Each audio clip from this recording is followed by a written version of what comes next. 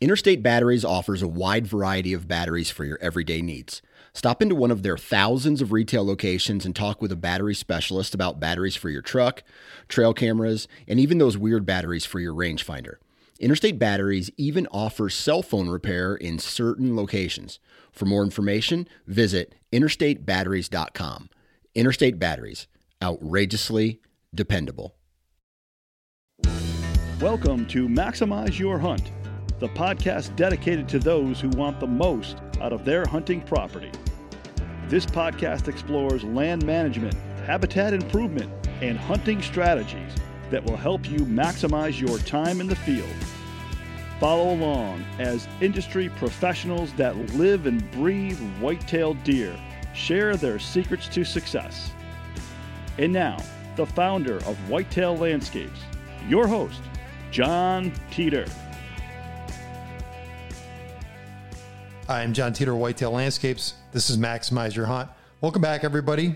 Hopefully you're doing well and you're continuing to thrive this summer.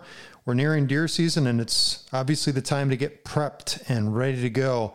I'm happy Jake Ellinger is back from Habitat Solutions 360 out of Michigan. Jake, if everybody wasn't familiar, did a podcast with us earlier in the season, and he's going to talk today about hunting strategy as it relates to habitat. I think that's really important because we're nearing hunting season, and I'm really going to let Jake just roll on this one today because he's got a ton of experience. His success, the efficiency of his hunting style, a lot which I can relate to. Him and I are very similar in a lot of that sense, and we approach things very similar. But the way he approaches things is how he's helped his clients reach that pinnacle level of success. And I think that says a lot because it's not just about you. It's not just about, me in this consulting game. It's about helping those around us improve. And that's really what the focus is of the podcast. Hey, Jake, are you on? Yes, I am, John. All right, man. Welcome aboard. I'm happy you're back, man. So what's been going on with you? How you been? Thank you. You know what? I have been good. I'm nearing the end of my push for the, what you call the spring habitat season. Here we are near the end of July. I've got one or two more clients to take care of that booked with me late in the season. We have been fortunate, and we've had really a pretty decent spring season. Our ground started out pretty cold, and the temperatures were lower than they normally are in like late May and early June. And I think I've told you before, I grow my share of food plots and everything from summer annuals to cool season annuals and some perennials, and I rotate them a lot. But all my plots are in. They're doing really well. I've tried a couple of different experiments this year just to deal with deer browse, and they've been successful. So I'm looking forward to, the oncoming hunting season. And it's really fun to be able to sit down with you today and talk about this subject of matching your hunting strategy to your habitats. Jake, I want you to get into, before we get there, and I saw a post that you did on Facebook, and I know you're experimenting with things, and that's been one of you've been very open about those type of things, whether it's you're planting switchgrass and sorghum, Sudan grass. I mean, you do a lot of strategy and trying new things. You're trying to be groundbreaking for the sense to benefit your clients and your own self. Exactly. I'm just trying to help the guys that I work with, and Johnny, if you've done it personally and been successful or unsuccessful, it's really easy to relay that information to your clients. Yeah. Yeah. Well, I'm interested in hearing one of the things you did in your food plots this year that you found to be eventful or beneficial. Just one thing. Okay, so I plant a number of acres of Roundup Ready soybeans just because they're available. I can go to my local ag elevator and get them. Deer love to eat them, and they're part of my late season strategy with overseeding them with cool season annuals. Lots of bean pods, high energy food source for later in the year. But what I'm running into is, as these, as this area that I live seems to have less doe killing going on. So the deer population is growing and expanding. And I'm running into now browse pressure that I used to not have. And then that first 3 to 4 weeks when those beans are first coming up out of the ground. Okay. So what I did this year is I planted my beans at the same rate. I just disc and broadcast 50 pounds per acre in that area, maybe 55 here, 45 there, but generally 50 pounds per acre. And then I went and broadcast bin run oats. Just went to my local elevator and say, I want to buy, so many bushel of bin run oats. And that's just oats with stems and sticks and some fluff in there, but they're very inexpensive. I think you're looking at $10 or $12 a bushel. Okay. And so I bought those. And so I broadcast the beans first just because they're larger seed and it's easier to distribute them evenly. And then I broadcast the oats right over the top of them. And then I have a flexible harrow drag that I drag to basically cover them with a 1/2 inch to 1/4 inch of soil and then cultipact. And I tell you what, we were blessed with rain. I had moisture in the soil the day I planted.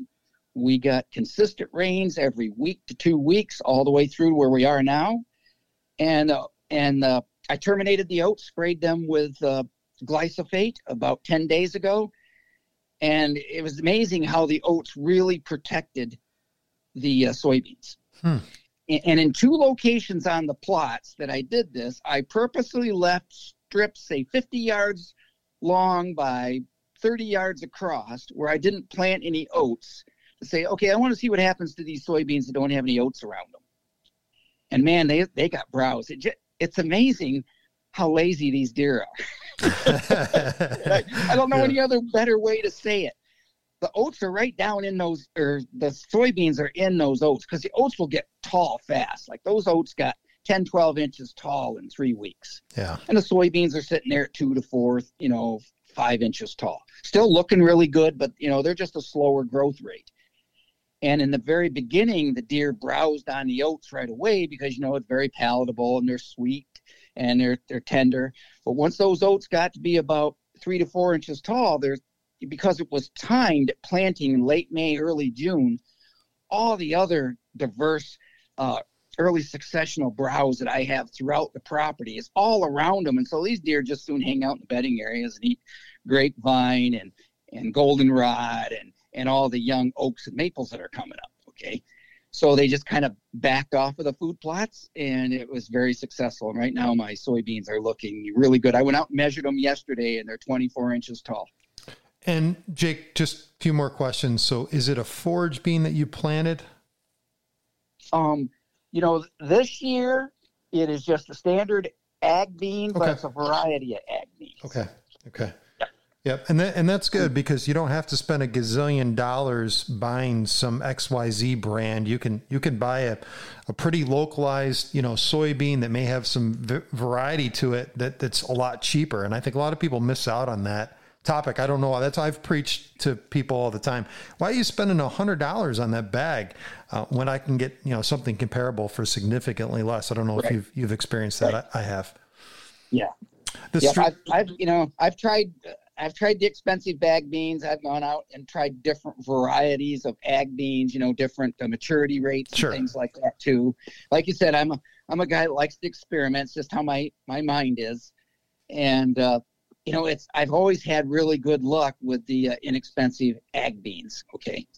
And, at the end of the year, it's really going to be Mother Nature and your deer density. Okay. If you've got a lot of deer and you can't fence them off, even with my process, if I had twice the number of deer, my beans wouldn't be looking quite so good. But they're doing real well here, despite a pretty good sized deer herd in this area. I like the way that you related that specifically to your deer herd as it stands and as it's developed over time. And there's only so many things you can control in that equation.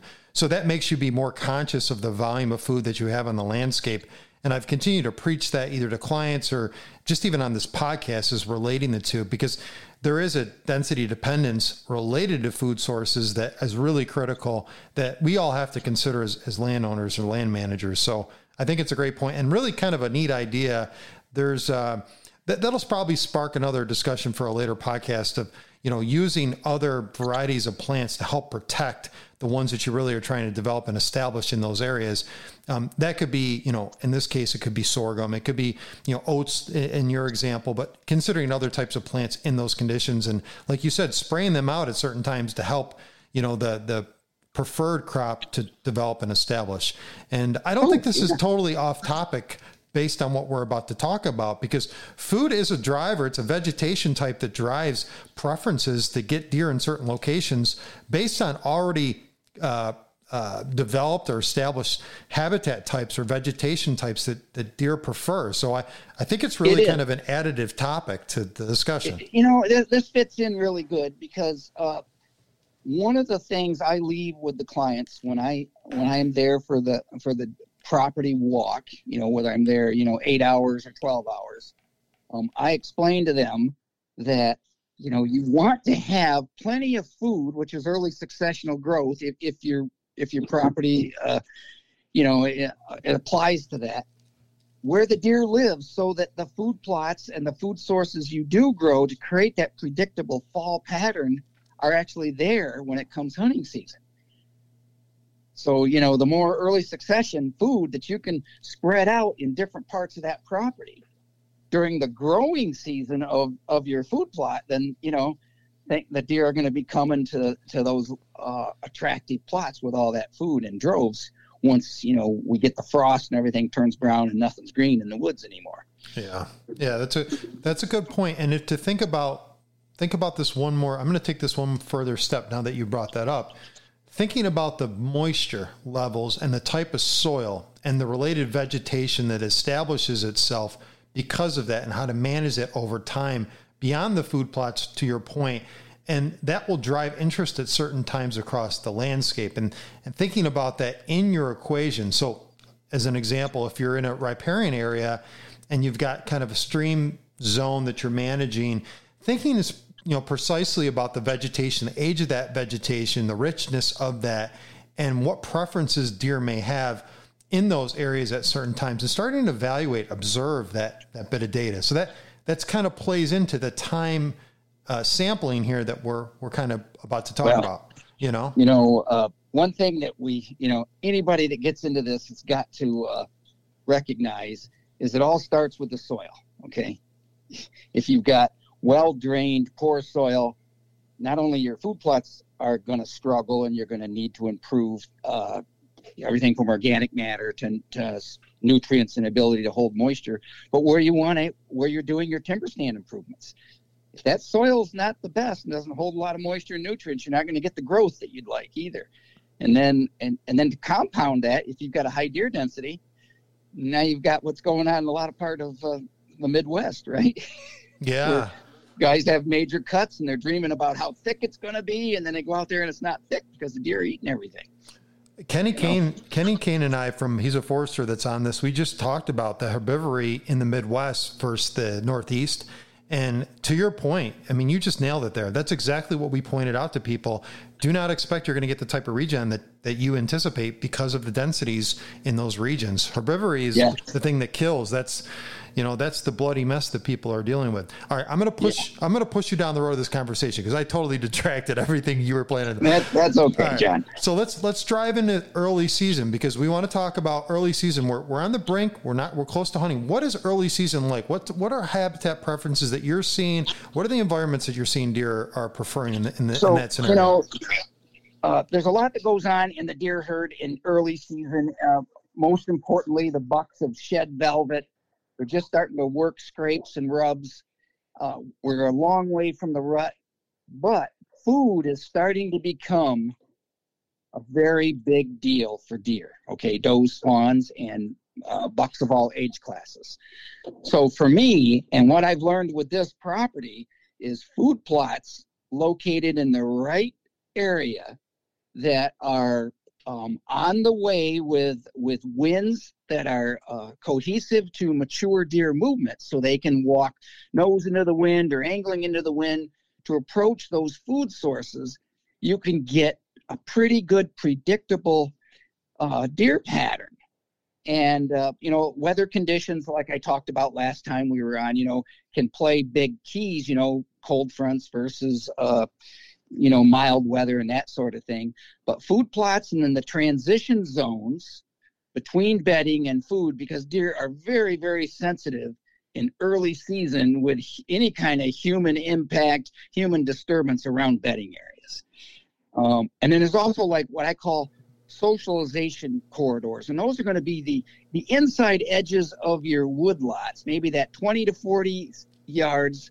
And maybe you've got a food plot or an ag field on there. But that inside edge is an area that a lot of mature deer kind of hang out that last 45 to right down to the last 10 minutes of daylight as they approach that food source. And in that socialization area, they'll make some rubs, they'll have some scrapes, but it's far enough away from the bedding area that if the wind conditions are right, you could potentially have a hunting setup there. But pretty much my entire early season focuses around afternoon hunts and near or close to food or a transition zone close to food. I stay completely away from bedding areas, and occasionally, I supply all this information to my clients. We go over it with a phone call once or twice, and then it's the middle of October, and the guy sends me a text message, and he's all bummed out because he wasn't really thinking about how important it is to stay away from bedding areas in the morning, and he got too close to the bedding area and he jumped, his target buck, and his hunt did not pan out the way he had dreamed. And so that's why I believe that for myself, everything I've learned with, I'm pretty much a strike killer, go in, know how to target deer, set up and hunt under the right conditions. And it's going to be around food, transition zones, very close to the food, or these areas where they're spending time right the fringes of the edges of cover, creating scrapes and rub lines. Jake, can I ask you to describe what a transition zone is like on a portion of your property so people can understand what that may look like versus bedding versus a food plot? What are those? Okay. Describe it. So the best way to describe that is it's not going to appear to look like bedding. It's going to have some random large trees in there that were left on purpose, so it's not real thick. I might have a few hinge trees here and there just to kind of like nudge a direction, a line of travel. Hinge a tree here, hinge a tree there. Everything would be hinged very low, knee-high and lower. And it's just kind of to give them kind of a bottleneck area, similar to a pinch point, but not really a pinch point. It's going to be 100 yards from a bedding area and probably within 40 to 60 yards or even closer to a food plot. So you're going to have some mature trees, you're going to have some early successional growth in there, and it's just a place where there's enough side cover that the deer feel comfortable moving through during daylight, but it's not bedding, okay? It is just an area that the habitat is not good enough for bedding. There's not enough cover in there. When the leaves go, it's just too open for them. But it's a place they do feel very comfortable about moving through during that time of the year, heading out to the food sources in the evening. Okay, that was a great description of that. I think people can, and giving the relative distances and the layout, I think that's really good. All right, one more question for you. The term social zones, social hubs, I use zones. That's what I've used for a long time. But the socialization description that you gave earlier, inside the timber, and maybe there's a carve out or, a small food source in there. Can you give some detail to that? Because I think people would want to understand, what does that actually mean? So anytime you come to an edge of, let's say, a standard wood lot that you and I see, and it's closed canopy and it's mature trees, but along that inside edge where it transitions from a mature woods to an open ag field or an open food plot, sunlight does penetrate that first 10 to 15 yards. And because of that, there's a few more small trees and bushes and vegetation growing there than there is deeper back into that mature forest, okay? So those are the edges that I'm talking about, where the scrapes and the rub lines, because these deer are slowly making their way to that food source, and they like to hang out right on the edge and look out through that while they're still standing in that transition zone out towards the ag fields. All the does and the young bucks and the button bucks, they've paraded through and they're out in that food already. But your mature deer are going to hang back and watch, and and they know how to survive, so they're going to let everybody else sacrifice their life first before they step out. But in that process, they definitely spend time leaving their scent making sign and doing what bucks do, and that is showing off to each other or to the girls that are walking by. Now, do you do anything enhancement-wise to those social zones to make them more, advertise them more to the deer? Is there anything, do you put scrapes in there? What do you put in there to give? I would say that the number one thing I do when I've got a social zone, there's an existing trail there. Maybe I've gone through there and enhanced it, and any of the logs and downfalls that fall in the summer, I'll go through there with a chainsaw and cut, a 3-4 foot chunk out so the deer have easy walking. And the number one thing I do is somewhere between 20 and 25 yards from my stand position, I will put up a mock scrape. And that's either going to be, a limb that I pull down, but typically I use grapevines and wire them or hang them on an existing tree limb using a electrical zip tie. And I've got it hanging in the right spot. And almost every deer using that path as they're slowly working out towards that food source will come through, and either 99% of them touch the licking branch, smell it. Young bucks make a scrape. Older bucks might just filter through downwind to just smell who's been there. But that's probably been the most successful early season technique, is having mock scrapes in that, in that final 20 yards to 10 yards before you reach that opening in that socialization corridor. Jake, great description. Thanks for playing that out for us. So Let me move you to the next. So we've talked about early season. Now we're transitioning into mid-season, and set the tone and what you're considering at that point. And maybe describe a little bit what's happening. We're nearing breeding period, pre-rut period. What is that like for you? Yeah. So, typically that's going to be right around Halloween. Our cameras are definitely letting us know that bucks of multiple age classes, including shooters now, are moving more. They're you might have cameras on scrapes, and you're getting, lots of bucks on scrapes during the night, but you're getting some good bucks during the day. And so, it's coming. These bucks now know that the big event is nearing. So, they're exposing themselves in daylight way more than they did, the last week of September and those first 2 weeks of October. So now I'm going to concentrate more myself on pinch points. These, pinch points can be man-made, natural. You can have a wetland and a rock wall or a wetland and 2 or 3 big tree tops that the timber guys left 2 years ago. And you've got a 25-yard gap, and the deer just love to move through that gap when the wind is in the right direction to where they feel confident going through that. So I'm going to focus from that time of the year on in pinch points, funnels, travel corridors, where mature bucks are moving from one bedding area to another, or from a bedding area to a food source, or food source to bedding area. And then as it gets a little bit more into the season, now we're talking first week in November, I am now going in these areas in the morning. I'm getting either right on top of the bedding areas or in the edges of the bedding areas. And I'm now hunting, I'm going in to try and get an opportunity on a target animal. Jake, let me ask you this question. And this is something that I kind of sit on quite a bit. As the season progresses for me, my anxiety goes up. If I'm not killing earlier in the year or done by a certain point of the year, and we'll just say that mid-season, which to me kind of starts right around the 24th, 25th, 26th in that timeline, at least that's my definition in my world, I start to get really nervous because things become a little bit more erratic in movements. What have you done? And when I say erratic, it's the traffic is less controlled. I mean, even if you have a property well managed, you've got these, very defined trail systems, et cetera, et cetera.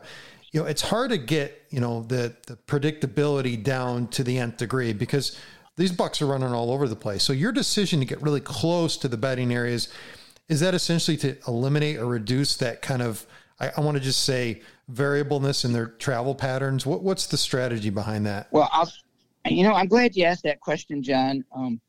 I'll try and keep this not too long, but I'll tell you what my strategy is. And I learned this a long time ago, early in my habitat days, building bedding areas, creating travel corridors. And you'll hear a lot of good deer hunters use this term, hunt the does, hunt the does, hunt the does, right?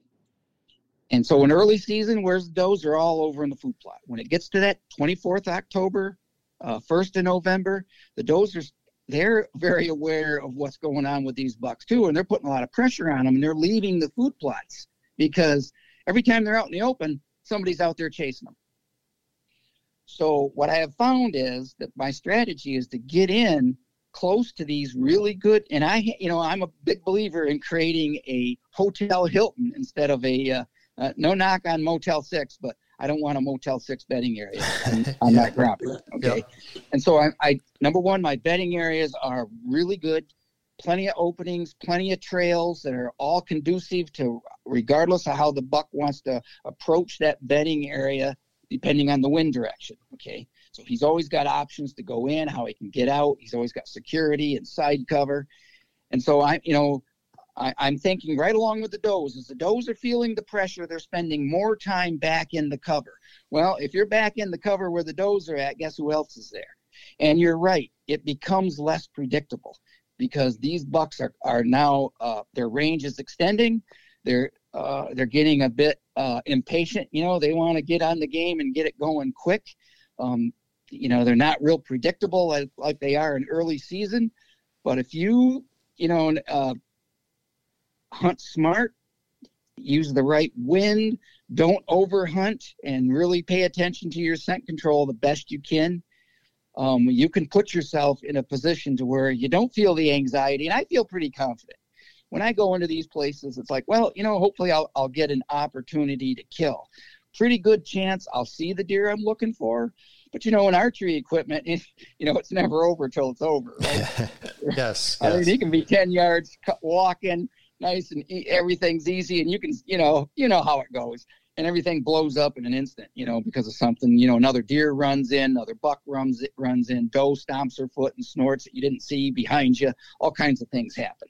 So, but I am trying to put myself where there is more constant travel, and on this property, the way it's set up with the food and all the good habitat that I've created, there's a lot of buck activity. And and I'm an all-day hunter. When I go into those bedding areas, I'm not leaving at 11 o'clock in the morning. I'm there all day. Jake, let me ask you another question. And I can echo everything you said. That was excellent. When you create, and I want your opinion on this, when you're creating this mecca, and we'll go to property that you've been working on for years, your own, have you found that your strategy, obviously it's evolved over time, have you found that the attraction levels, more deer immigrating on your property, we talked about population earlier, but you're starting to house bucks that you may previously have not had awareness of, just as a result of all the improvements that you have? I know that there's some deer that come back on an annual basis and maybe those deer are less mobile and more sedentary, so they stick around. But have you found also that you're getting some of those better quality deer in the area, spending more time on your property that were not on their property several years before that? Have you found that a little bit on your property? Kind of intrigues me. Oh, I 100%, John. Okay. As the habitat has improved, so has not only the buck age structure, but the numbers of mature bucks. Yeah. In trying to outwit a mature whitetail buck, he's got all kinds of instincts. He's got different reasons for doing what he's doing, and some have bold personalities, and some would rather just hide in the thick cover and only move, just during gray light and those sort of things. But when, in a general sense, yes, I've seen an improvement in the number of mature bucks. And that's another reason that I am as picky as I am when it comes to growing my food, because when you get into the middle of the rut, which here is November 15th, most of the soybeans, all the corn has been picked. Yeah. Okay. Yep. Everything's brown. We've had temperatures down to 8 above zero, 10, 12 above zero. You're going to have early November with morning lows like that, a little bit of ice on the wetlands. And so now it's all about the food. Well, if you've got the really good cover And now, I've got standing soybeans, and I've got brassicas, and I've got chicory and clover, and I've got alfalfa. I've got all this diverse food, not to mention all the woody browse in the bedding areas. Heck yes, I'm gonna stack up the deer numbers, and I do. Yeah, and I think that's important for people to recognize. So I wasn't leading Jake down that. We have not even talked about that topic, but the immigrating numbers, and I've said this before on this podcast, the immigration, the number of deer that are, coming into your property over time, using that as a factor to evaluate. I was controversial on one of the other podcasts that I've been on, describing my differences of opinion for some of the biologists and the basis of that and how they measure numbers and how they look at, deer herds and the landscape and, just my own perspective on things. That said, Jake, I think that's really interesting. So thanks for sharing. I'm going to push you to now late season. So unfortunately, Jake, you haven't been successful this season. We're in the late season. What are you doing? What are the deer wanting at this point? Yeah. So, as several good biologists that I think an awful lot of use this term, they say the big event is over. Okay. And it is. The major part of the rut is over. It's in most of the Midwest, we're getting cool temperatures with some snow on the ground or more snow on the ground, depending what state you're in. And everybody's interest is focused on two things: food and staying alive, security. Okay. So I'm leaving the cover. I'm not going into the cover. It's a two-prong approach. Number one, a lot of these nice bucks that I don't want to see die, that are 2 and maybe 3.5 years old, I don't want to mess with them because they've gone to my property as a sanctuary, and they're going to stay in that thick cover because the Orange Army about scared them to death 2 weeks before that. And now there's food, and of course there's girls. So they're going to go from really good cover back to food. So I'm hunting the property a lot like early season. I'm hunting only in the afternoon. I'm hunting on good food sources or right on those transition zones close to the food sources. And this is when I'm really, really careful about how I hunt. Okay. And a lot of people later in the season, it's kind of like they're not near as careful with their boots and how they enter. And, oh yeah, I should have took a shower, but I don't have time. That I do just the opposite. I'm really, really careful because I've got deer that I want to see survive to the next year, maybe 2 more years. Okay. And so I'm real picky. I don't hunt all that often, but I'm hunting food plots and transition zones. And I'll just tell you, I get my chances. Okay. I've killed some beautiful late season deer. I also, pass a lot of really good late season deer because at that time of the year, I'm into the building phase, and hopefully by then I have that deer down that I've wanted, or I've had the opportunity and decided, you know what, I'm just going to let him go. And I've been known to do that. And I did that last fall. We had another really nice target buck, and I had my opportunity, and I said, you know what, it's late in the season. There's a really good chance he's going to survive because he's living here.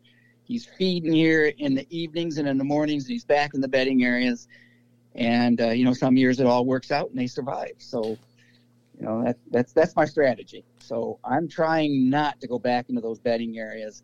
And especially when you're thinking about winter conditions, late season, we're into December. You get up in the morning, the ground whether you have snow or not, we've got a good hard frost. So every step you're making, it sounds like you're walking on potato chips, okay?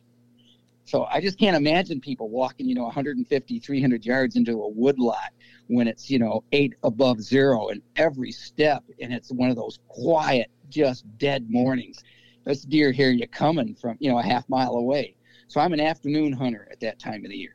So in your areas where the deer are residing, and it sounds like you're not getting too close to any of that, what type of cover do you find most advantageous that type of year? What have you done in those areas? I know you've done a lot of cutting and, managing the stem density. What do those areas look like? So 2 things, the hinge cutting, the conventional falling that has created all kinds of stem density and side cover. Definitely deer are using those. But I also have about 7.5 to 8 acres of an area that I planted a variety of different conifers over 30 years ago. And they just fill that spot up. They are in there like crazy. because, conifers are a great winter thermal cover, and it's getting colder. We're getting 8-inch snowfalls at that time of the year now. Yep. So these bucks and does and fawns, they pile into that cover. And it just turns out that it's strategically located within 100 yards of my hidden destination food plot. So it works out real good from a late season hunt with a cold front northwest wind. Those bedding areas are northwest and northeast of that food source. So it's very advantageous for them to get up, middle of the afternoon and slowly work their way out to the food source. So I'm gonna add to Jake's point, because I got to put my big nose in his business. There's rule sets that I typically employ in the properties. These northern latitudes, based upon the snow load specifically, and again, these could be clumpy areas of conifers, etc. The typical rule set is around. We typically do 8 acres per 40, so 8 acres of coniferous cover per 40 acres in these areas. So thinking about that is a basic criteria. Now that could be not 8 contiguous acres. It could be broken up across different bedding areas to kind of create that ultimate stay where deer have that, like Jake said, 5-star hotel. Just a criteria to consider on your property. Maybe you don't have the real estate for it, or maybe the soil type doesn't allow for, certain coniferous trees to grow in those areas, but please consider that, because definitely northern latitudes, and across the country could be helpful. So just want to add to Jake's point. At least that's a strategy. Not only have I watched the benefit of doing exactly that on my own property here that I've managed for 40 some years, John, but a lot of my clients that now have, 10, 15 years into the program with me, that put the conifers in either one location or broke it up into 3 different locations, anywhere from 8 to 10, 12 acres, are now seeing those exact benefits. And like I say, a lot of the areas in these Midwestern states that were, cleared for farming, and then, grandpa sells it and the nephew ends up with 45 or 65 acres, and he's rebuilding it, and there's not a spruce or a pine tree anywhere. So he adds that, and now in that 2-mile section, he's the only guy with 10 acres of conifers. Well, and this is... And boy, what a difference that makes. Absolutely. And it's funny. I had there's 2 guys that follow this podcast that do consulting like you and I. And one of them had called me not too long ago asking, he wanted to know some of my rule sets and strategy. And I shared a bunch of stuff with him. He's in a different region than I am. And, these are some of those rule sets you're starting to employ in your properties, particularly in the northern latitudes, and I'm giving a consultant a recommendation to do these things, which is, I always find this is fun. I mean, we could exchange and share information, but Jake, I'm learning from you, just listening to this and listening to your real tactics and strategies. And I hope people are taking the time to kind of take some notes here, because I think this will do very, very well if you start kind of picking apart, what do I need to do? Well, how do I need to purpose this area for deer? And obviously Jake has5found major success on his property and obviously can late season hunt. All right, I got one more question for you.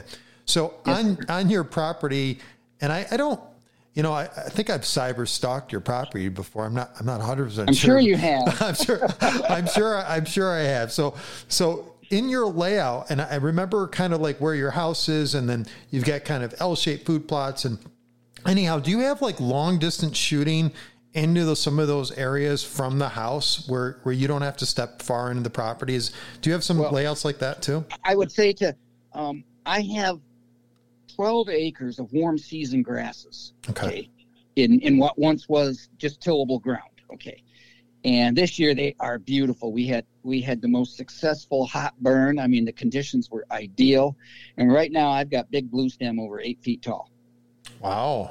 Oh, wow. And I just moved an elevated blind into a row of spruce trees strictly for observation and gun hunting. And I think it's going to be absolutely incredible. I had a good friend of mine who's in the business. He has a consulting business, and, so he's learned from me and gone on and started his own business right here in Michigan. And he's just a great guy. And he helped me move that blind. And it's quite an ordeal taking a blind that's already 14 feet up on legs, right, and setting it down in a trailer and moving it and then setting it back up again. But we did it and got it right where I wanted it. And boy, yeah, so I do. I that's probably going to be the one place where I'm going to have an opportunity for 125 to 140 yard shot. Okay. And how far? And I'm a muzzleloader hunter. Right. I'm still one of those guys that I like to put the odds in the deer's favor. I'm going to hunt with archery equipment, or I'm going to hunt with a muzzleloader. One shot. That's all you need is one shot. Okay. You take your time, you'll kill him, and if you know your weapon, right? Right. I'm not going to say bad things can happen, because, hey, bad things can happen. But anyways, I'm looking forward to hunting that this year for two reasons. And one is it can be an early season observation stand. And, that could be a whole nother discussion that we could have, because there's a lot to be said about when you want to be out, you want to know what your bucks are doing. You're only going to gain a certain amount of information from your cameras, because all that's telling you is he's going through this area. Well, where else is he? Okay. And it's neat to have observation stands where you're not there to kill deer, but you're there to learn, to find out what they're doing and where they're moving. Yeah. And I without impacting them, because you're 150 yards away from them. Right. And I've had a little bit of luck of the draw. A buck a couple years ago, I sat in an observation stand. I planned on trying to kill him in the afternoon, and he just so happened to walk from the area. I thought he transitioned right past the observation stand, and I whacked him. So, I mean, sometimes an observation stand can turn into, a real opportunity for you. And the same thing with this one. Even though I'm going to hunt this, some early season archery, I've planted chicory and clover right up tight next to this line of conifers that I set it up in. I've got three rows of conifers that at one time was enrolled in what was called a windrow program to stop wind erosion, and then the state of Michigan discontinued that program. And I was only getting $100 a year. Okay, that's all they paid, but it was something. And so now these trees are, I'm going to guess, they're 18, 20 feet tall, and I nestled it right into those spruce trees. And there's a good chance I could have a shooter come walking right up that chicory and clover. Yeah. And if he walks up there in early archery season, hey, he's probably going to die. Yeah. You're not going to complain about that opportunity. Nope. Oh, that's just like it worked for you, so. Yeah. So, anything else you want to add to the discussion today? Well, what I guess the one thing I want to say is, don't be in too big a hurry to get in on deer that are using your property. Let them come to you in early season. Yes, you can be, everybody watches all kinds of video guys that are extremely aggressive. They go in, man, I was aggressive. I went in, I killed him. But when you own, whether it's your 40 acres or 50 acres, whatever the size is, say you go in there and you're aggressive and you don't kill him, and now he discovers that you were in there hunting him when you're back sleeping at night. Now he smells where you touched this, and things were disturbed, and he can even see, just ground disturbance. Deer pay attention to lots of details. If you do that, your chances for killing him go down really, really fast. Okay. If the deer is aware of you, he's real hard to get close to. So I always tell people, try and be patient and just let those deer come to you in early season. And that you go to the deer is during the rut. That's when you go to the deer. So can't disagree with you more. You and me are cut from the same cloth. Just different states. Just different states. And I want to add one thing to the conversation today. And I've said this before on the podcast.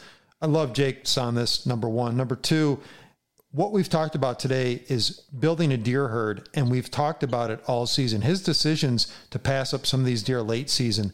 I hear you only build a deer herd in the fall. Guys, that's baloney. And if I hear any more of that discussion on certain YouTube channels, I'm going to go bonkers, because it's all about this all season attraction and interest and strategy. And Jake kind of laid it out today. We talked about the demands during hunting season, but the interest should be building all season long, and that he's planning ahead for his next year based on his end of the season strategy, and throughout that entire hunting season for that matter. But that's the difference between somebody that's focusing on really what a deer's biological needs are. And obviously he's got employed coniferous trees and late season food, because he wants to create a degree of health, across his landscape, attracting deer at all times of year. And again, that's what makes him successful. So I just wanted to add a little piece of this at the end because I think there's some misinformation out there that's kind of tweaked me recently, and I got to speak my piece. Yeah, I'm right there with you, John. Okay. All right, cool. Yeah. All right, Jake, thanks for coming on the podcast. I think, maybe before hunting season or right around hunting season, we'll get you on again and we'll talk about what you're doing and where you're at with things and maybe get into some of the details of a key deer that you're trying to, set your sights on this season and maybe a story or two. So that'd be fun. That would be awesome. Yeah, looking forward to it. All right, man. Thanks again. Talk to you soon. Yep, you're welcome. Yep, bye-bye. Bye.